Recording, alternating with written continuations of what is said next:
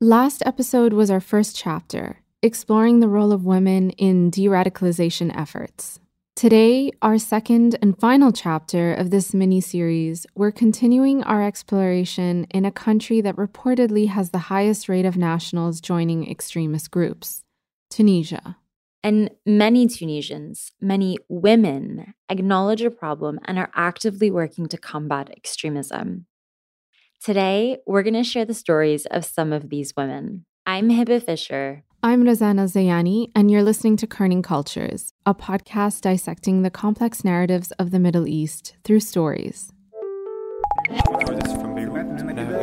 London is predictable, they've seen it happen. And one story that always kind of captures my imagination. Bed in the morning, betting going in because I'm going to have to stand up. The streets lost culture. And you're listening to Kerning Cultures.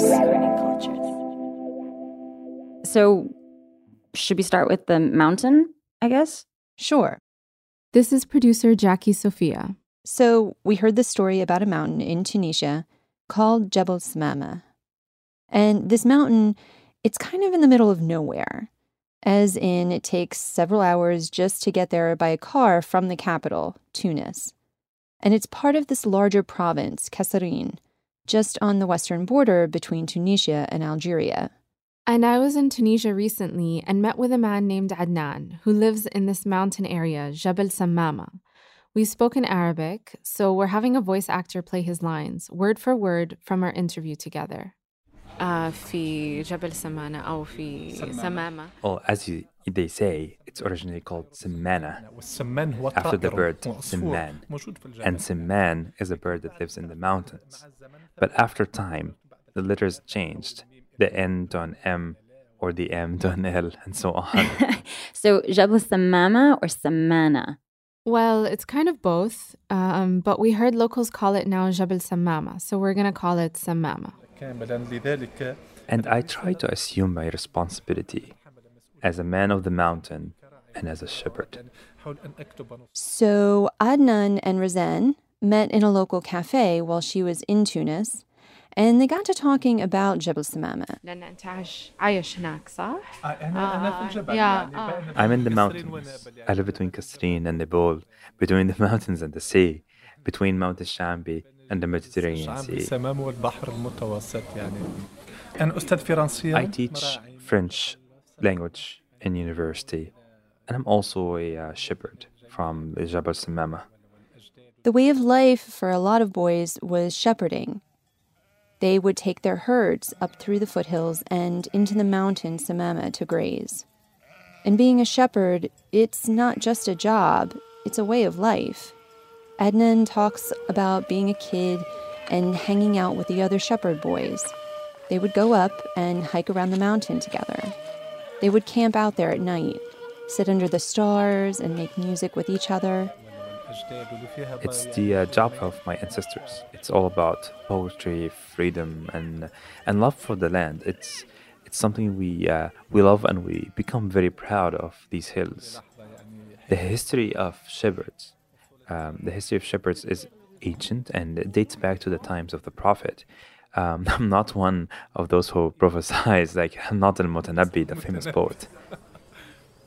For Adnan and his people, their mountain in Jebel Samama is more than just a beautiful landscape framing their town. It's this source of livelihood. But even though the mountain is considered this source of life for the people there, it's also become a really dangerous place. So Adnan tells this story about 3 women. There were 3 young women last year, Sharifa, Khaira, and Maliya. It's late May 2016, and they're hiking up the mountain, up Jebel Samama. The mountain soil is really rich in natural resources, like plants the women can take to market and sell. And as the sole breadwinners for their families, today it's just like any other day. Right after morning prayer, and just before sunrise, they go up to the mountain to harvest rosemary. It's about 3 a.m., and so you can imagine it's super dark outside. And the soil, it's kind of dry and rocky, So these women, they're walking along a dry, rocky path up the mountain in the dark. And as they get deeper into the mountain, Sharifa walks ahead, and she notices that she's just stepped on a piece of fabric coming out of the dirt. She lifts her foot, and the landmine explodes underneath her. Sharifa and Khaira died, and Malia lost her sight. Adnan says the explosion was so bad that they couldn't even find any remains of the women. Malia was diagnosed terminally blind, and because of all her injuries, she won't be able to work in the mountains again. Why were there landmines in their mountain? So the other thing to know about this particular mountain is that it's technically a closed-off military zone. Jebel Samama is part of a larger mountain range, and its rough terrain with all of these hard-to-reach places have made it this perfect hiding ground for violent extremist groups. And this has been going on since around 2011, right around the beginning of the Arab Spring in Tunisia, when after decades of dictatorship, Tunisians began their first democracy. The Tunisian army has clashed with Islamic extremists near the border with Algeria. Gunfire was exchanged and around 10 to 15 militants were surrounded by the army, according to a So Tunisian you would think security that a new democracy, it would mean better opportunities for poor areas like in the mountains, right? But it doesn't. People in the mountainous areas, they're still struggling with infrastructure, job opportunities. There isn't as much attention being paid to them as there is in the cities. And the other awful consequence, by the way, of extremist groups staking claim to their mountain is that people in Jebel Samama don't have the mountain as a reliable option anymore for making a living. And so instead, people have joined these extremist groups because they can offer a livelihood to them. Some of these groups are loyal to Al-Qaeda, for instance, while others are pledging their allegiance to Daesh, or the so-called Islamic State. The mountains that were a source of livelihood, and now the residents have been deprived of that, and they're still facing extremists who are heavily armed in the mountains. And the question really is this: can anything be done to counteract these groups? So, test, Lily Crown. Hi, I've got my mic and my giant pot of tea all set up. This is Lily. I'm Lily Crown, who has been working on this story as a producer. So, Lily, do you want to tell us about Dr. Badra Galoul? Yeah, so Dr. Badra.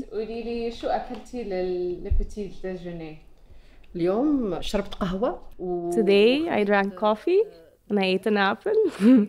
That's because I'm going into a strict diet. I'm preparing for summer. Razan met her in Tunis, and the interview is in Arabic. So what you'll hear is a voice actor that will play the role of Dr. Badra, word for word, from their interview. Okay, I'm Dr. Badra Galoul, president of the Government Center for Strategic Security and Military Studies in Tunis. And I don't like the whole I have no connection to politics because I'm an academic, because all social work is considered political. We made a promise as a center, and I, as a president of the center, to carry the national cause, which is a very big cause called combating terrorism. I started the center to reform the security and military organizations in Tunis. And we need security and military reforms to coincide with this fight against terrorism. So Dr. Badra began conducting studies so that she could better understand what radicalized a person. In July 2016, we conducted a study, a field study, in a working-class neighborhood in Tunisia, where a high number of townspeople were suddenly disappearing and then reappearing amongst terrorist groups, meaning many terrorist recruiters were very close, if not living, within this town. It had a big portion of young adults that went to fight to Raqqa and to Syria and to Iraq and to Libya. We asked, what is the reason for this? And me personally, I went down into the field and I wore hijab and I changed my looks a little. I had a terrible fear because even Tunisian authorities forbade me from going because I'm a known personality. Yeah, Dr. Badra often speaks publicly at conferences and on TV. I was scared to the point where I hired a man from the area that lives with them and knows all of them. So this neighborhood, it's a neighborhood that completely lost their way. Very poor and lost in the very sense of the word. This neighborhood, like a lot of Tunisia, had a high unemployment rate, particularly amongst the youth. The blending, assimilating with them was hard. In the beginning, they were somehow reserved, despite the fact that I was with this well-known man. Not to mention, Dr. Badra was basically a government representative trying to uncover the terrorist group's ways, asking questions, studying personalities, trying to get into their heads, trying to be right there with them. And we began working for about 3 months or so. Like daily, we would walk around and see, and we would hear the young adults with the kids. And what she found out about what radicalized a person was basically the same pattern we spoke about in chapter 1 of this mini-series, similar circumstances that drove Christiane's son Damien to join ISIS. Youth with little hope, these places where support systems unravel, with poor or inaccessible education systems, high unemployment, places where the military and police punish people more than they protect them. These are the places where Dr. Badra is seeing higher rates of extremist recruitment, because then a terrorist recruiter steps in and offers hope, meaning money. It's a systematic approach that continues to work the world over. As one boy told Dr. Badra straight out, "From what he tells me, he doesn't have hope. I only have 2 solutions in life, madam.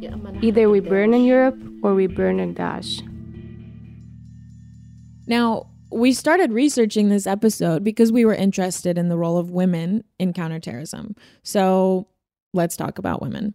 We've talked a lot about men being recruited, but in truth, women are recruited alongside men. Therefore, in our studies of terrorism and the women inside it, you see the women that get involved. Their reference was a man, either her dad or her brother or her friend or her husband. So she follows immediately. And after, she becomes active. Because their problems are like the problems of guys. There was one that told me that she never thought she would join a group. But now, she joined the group and contributed logistically to the terror operations for Susa Resort. And this equal recruiting wasn't always the case with terrorist groups Dr. Badra studies. These extremist groups move from place to place a lot, hiding out in the mountains, so women used to be kept on the sidelines. But then there was a shift. Then comes Al-Zarqawi. He says the opposite in 2006. Zarqawi is originally Jordanian, and he's also a lot like the young men that Dr. Badra described earlier. He comes from a pretty rough neighborhood in Jordan, and in 1999, after a bout in prison, he went to Afghanistan and he joined Al-Qaeda. And then a few years later, he went off and started his own branch of an extremist group in Iraq. It grew and then became what we know today as ISIS. ISIS has been building momentum for years. The group's inspiration for indiscriminate killing comes from the man who formed Al-Qaeda in Iraq in 2004, Abu Musab al-Zarqawi. According to Dr. Badra, Zarqawi actually did see women as more important figures in his vision of a so-called caliphate, or this idea of an Islamic state. He did see how much women can contribute. I mean, think about it. Women make up over 50% of the global population. If you leave women out of something like this, you're leaving out a whole group of people that otherwise could double your influence. Why not? Why not have her in the front lines, forming battalions, such as Katibat al-Khansa or Katibat al-Da'iyat, the female police officers and such. And it really took root with Nada Qahtani, Nadia Sharqawi. Nada al-Qahtani, she joined ISIS in 2013, and she was the leader of the Khansa battalion at one point. Al Khansa Brigade was set up by IS last year to crack down on women who don't abide by their strict laws, including that they be fully covered in public and always chaperoned by a male. It involves 4 weeks of weapons training, and the women are paid around £70 per month. They mainly patrol the streets, man checkpoints, and raid houses. And other women have joined the front lines as well. She's just one example. More than training women as quote-unquote warriors, Zarqawi and his followers recognized the value of women when it came to rallying a community for a certain cause. As in, women make very persuasive recruiters. And these are all things that Dr. Badra discovered when she was doing her undercover studies. So she came back and suggested, let's take their strategy with these women, but use it for good. Flip it on its head. It's hard on us as an Arab society to talk about the terrorist woman. But this is a reality, a present reality. So why don't we choose for the women a different title? A title named Building Peace and Protector of Peace. Like a shield.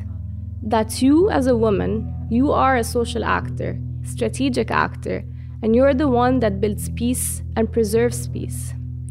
Why don't we work on the woman in her positive role? Like the woman that builds peace is not the terrorist woman. Dr. Badra and her team said, look, women are powerful actors in society. As they raise their children and as they raise their communities, they can influence certain messages and certain values. So let's spread peace through women. Dr. Badra's center has started offering workshops, training women to be peace builders.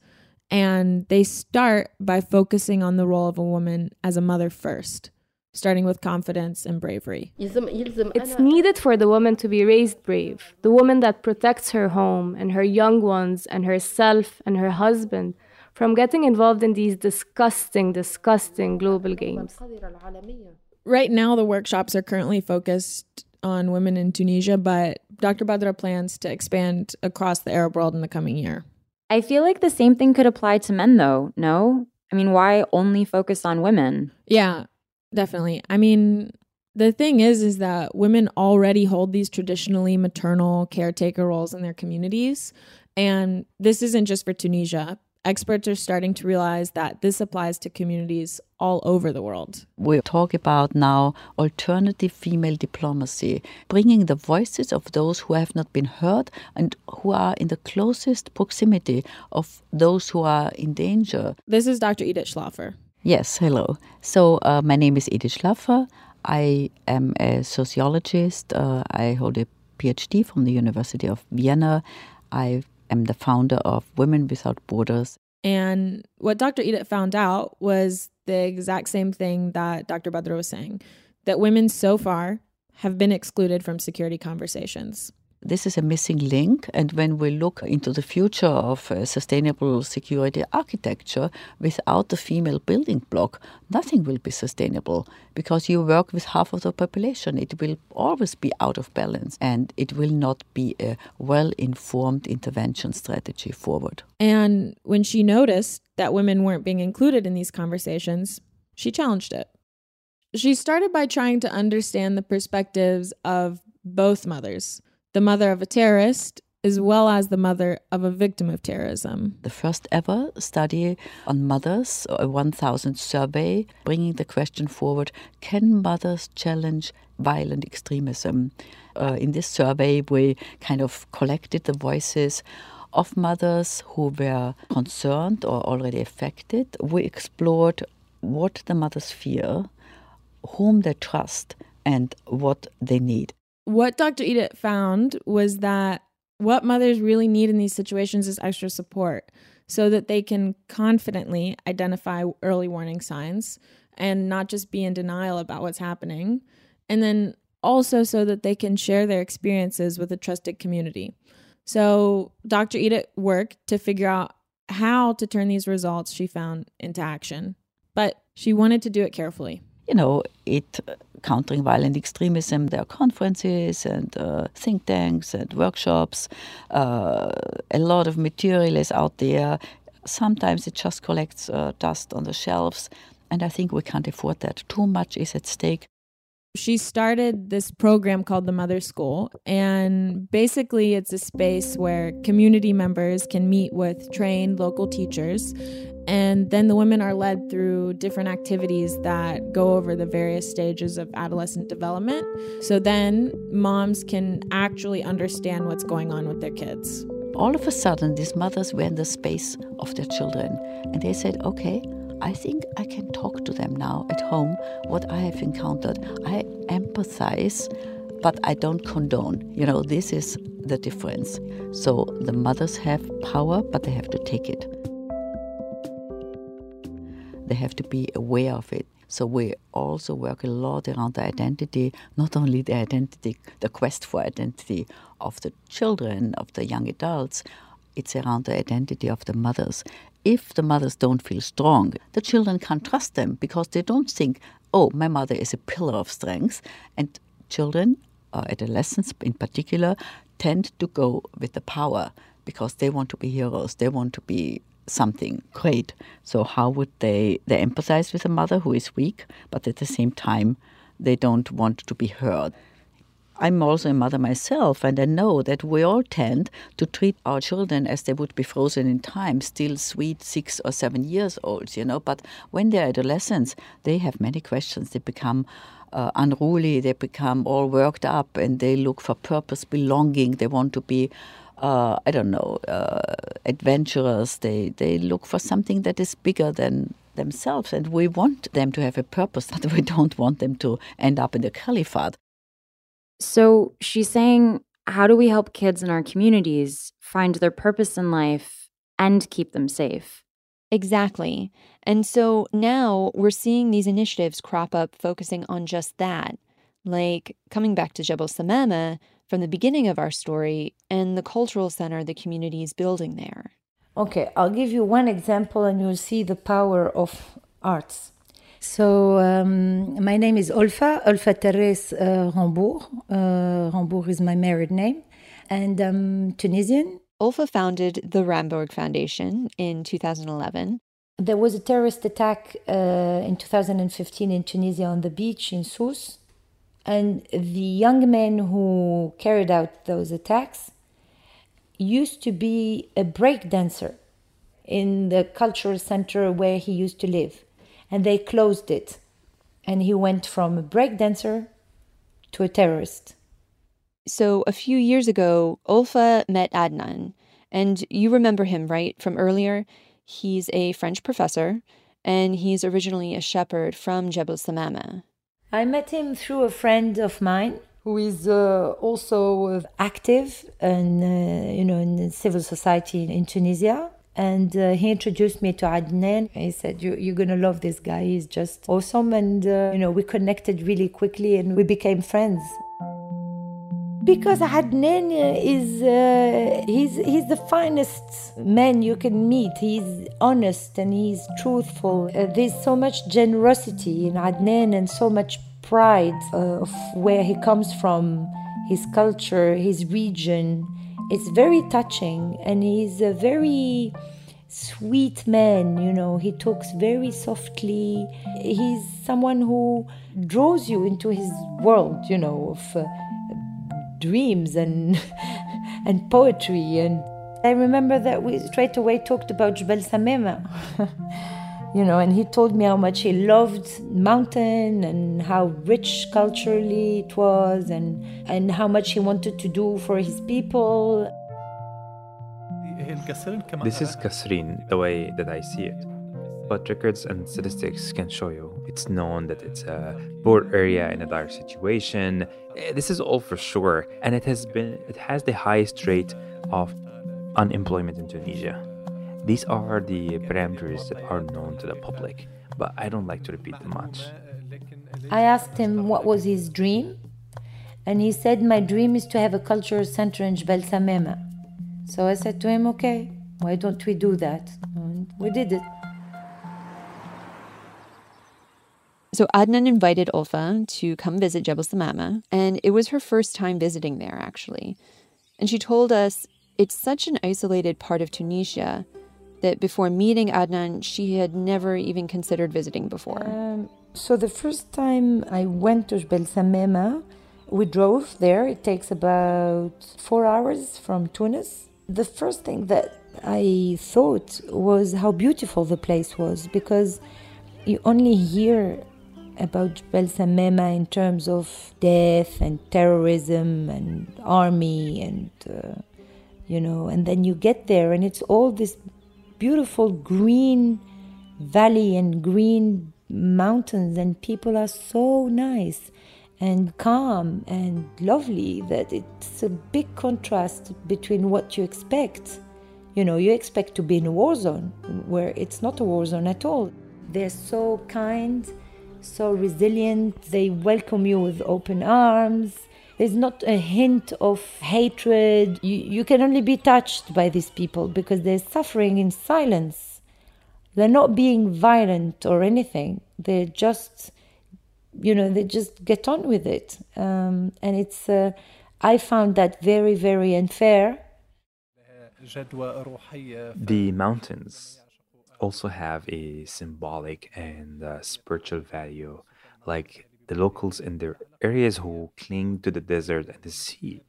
People here cling very strongly to the mountains. And for that reason, the locals refuse to leave and continue to live their lives despite what happens here. They cling to the mountains and they refuse to exchange their mountains for wealthier places. So there was no aggravation, there was no sadness. And because most of them are shepherds, so they all sing, they all play the flute, they all dance. And it's a very happy place. It's poverty, yes, but sometimes you find more sadness in very wealthy places. This is not a sad place. This is a place where people teach you a lesson. And this is also part of what we would like to keep alive within this cultural center, is their own culture. And it's a Berber area, which is very specific to the area. And then, it took some time because everything is slow in Tunisia, and we had to find the land and think about how the center was going to be. So that's what we've been doing since I've met Adnan, and now we started the construction. Is nearly finished. So the cultural center will address a few main things. The first is a purely cultural center with a cinema, theater, activities for children and teenagers like, dance and painting, normal activities that children would do. Next, the center will help the people there revive the heritage arts of Jebel Samama through trainings. So all these things made us think that, okay, it's all well and good to have a cultural center, but if people can't even afford to eat, then what's the point? This region is quite well known for a lot of crafts, and we want to revive that because some of the know-how of that area is dying because it's not being passed from generation to another. And then the cultural center will also connect the markets of Jebel Samama to main city centers where the townspeople can sell their work. So like the pottery, carpet making, they have this special plant that grows there. It's called halfa, and they do a lot of things with it, especially furniture. And finally, the fourth component is the agriculture, which is again going to create jobs. The prickly pear, which you can use to produce oil, the aloe vera, the apricot, all the herbs that can be used for medicinal or cosmetics. So all this is another project within the cultural center. So it's going to be managed by the foundation and is going to bring new dynamic to the region and create jobs and stop this isolation. The Ramborg Foundation is privately funding the development of the Jebel Samama Cultural Center. But Olfa, she tells us that the plan is for the center to eventually be self-sustaining.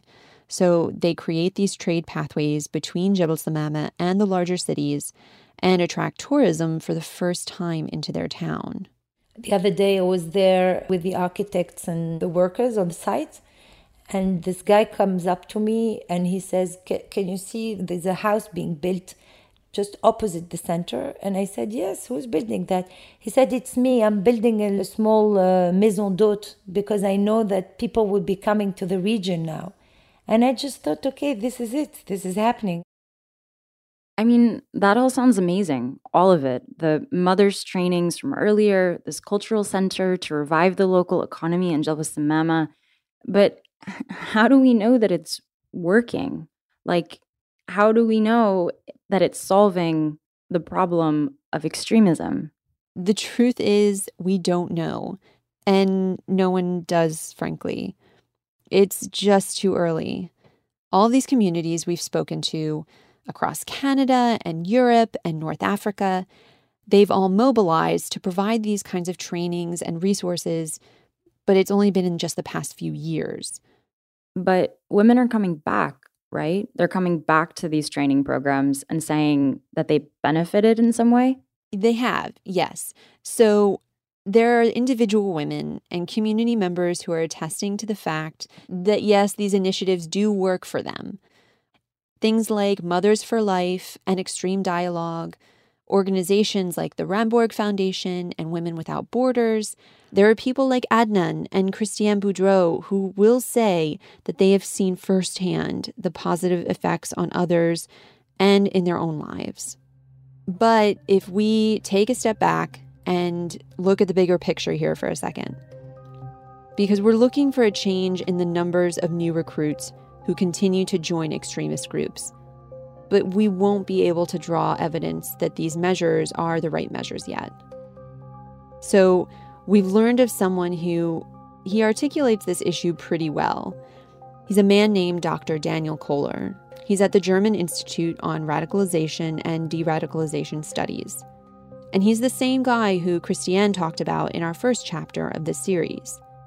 So he says there needs to be cooperation, right? There are so many different things pushing kids to become radicalized.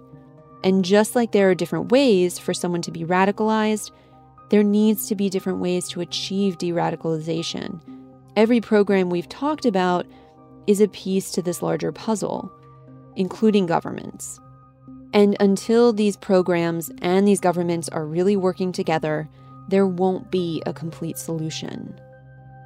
So what you're saying is, if the government continues to isolate Jebel Samama, this cultural center could only be a part of the solution.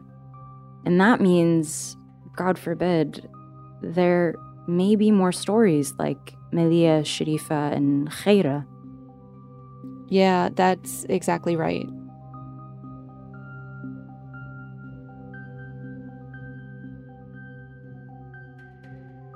In the months leading up to the opening of the Cultural Center, the Ramborg Foundation has been organizing these workshops in the interim in Jebel Samama. And Adnan, he's been helping lead ones that are teaching circus arts to the youth there. So the kids learn different things like juggling and acrobatics, backflips and spinning plates, and then they perform for people in the village and people who come to visit. They host other performances for each other too, like poetry readings and music. And actually, Adnan is helping Melia prepare for a one-woman performance. I wrote a text for her that she will recite herself during a monologue. She will go on stage and read the text. I called it Melia after her.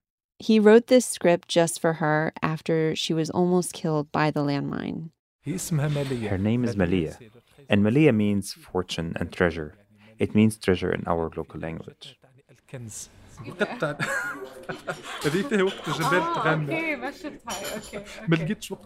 When I started writing, I couldn't find anything at the exact moment to write on. There's been a time where I actually had to use this, like to scratch on a piece of wood. Something must be done in the moment. I wrote this in the local dialect of the mountains. We must control what happens in our countries, and this is the true role of culture. He says that the role of culture is to mark our memories, to celebrate and to mourn and to heal. So I wrote this text that says, عقب الليل دخلنا جبل ننسى وحدنا جبلنا حنين مغدرنا فيه عدينا عمرنا فيه عدينا عمرنا حرمونا من نسمة وهربوا طيور الغابة كيا في جواجية ناري على جبلنا ناري على جبلنا دخانو على وجف الحمام وقمري على شفتوه هكا محروق يا عمري محروق يا عمري. هذه في اللهجة المحلية في لهجة الجبل. I see it as giving hope to people. I see it as stopping the isolation of these people. I see it as obviously giving an alternative so that these young people don't fall into the terrorist trap. And I also see it as a clear message to terrorists in Tunisia that we're going to fight back.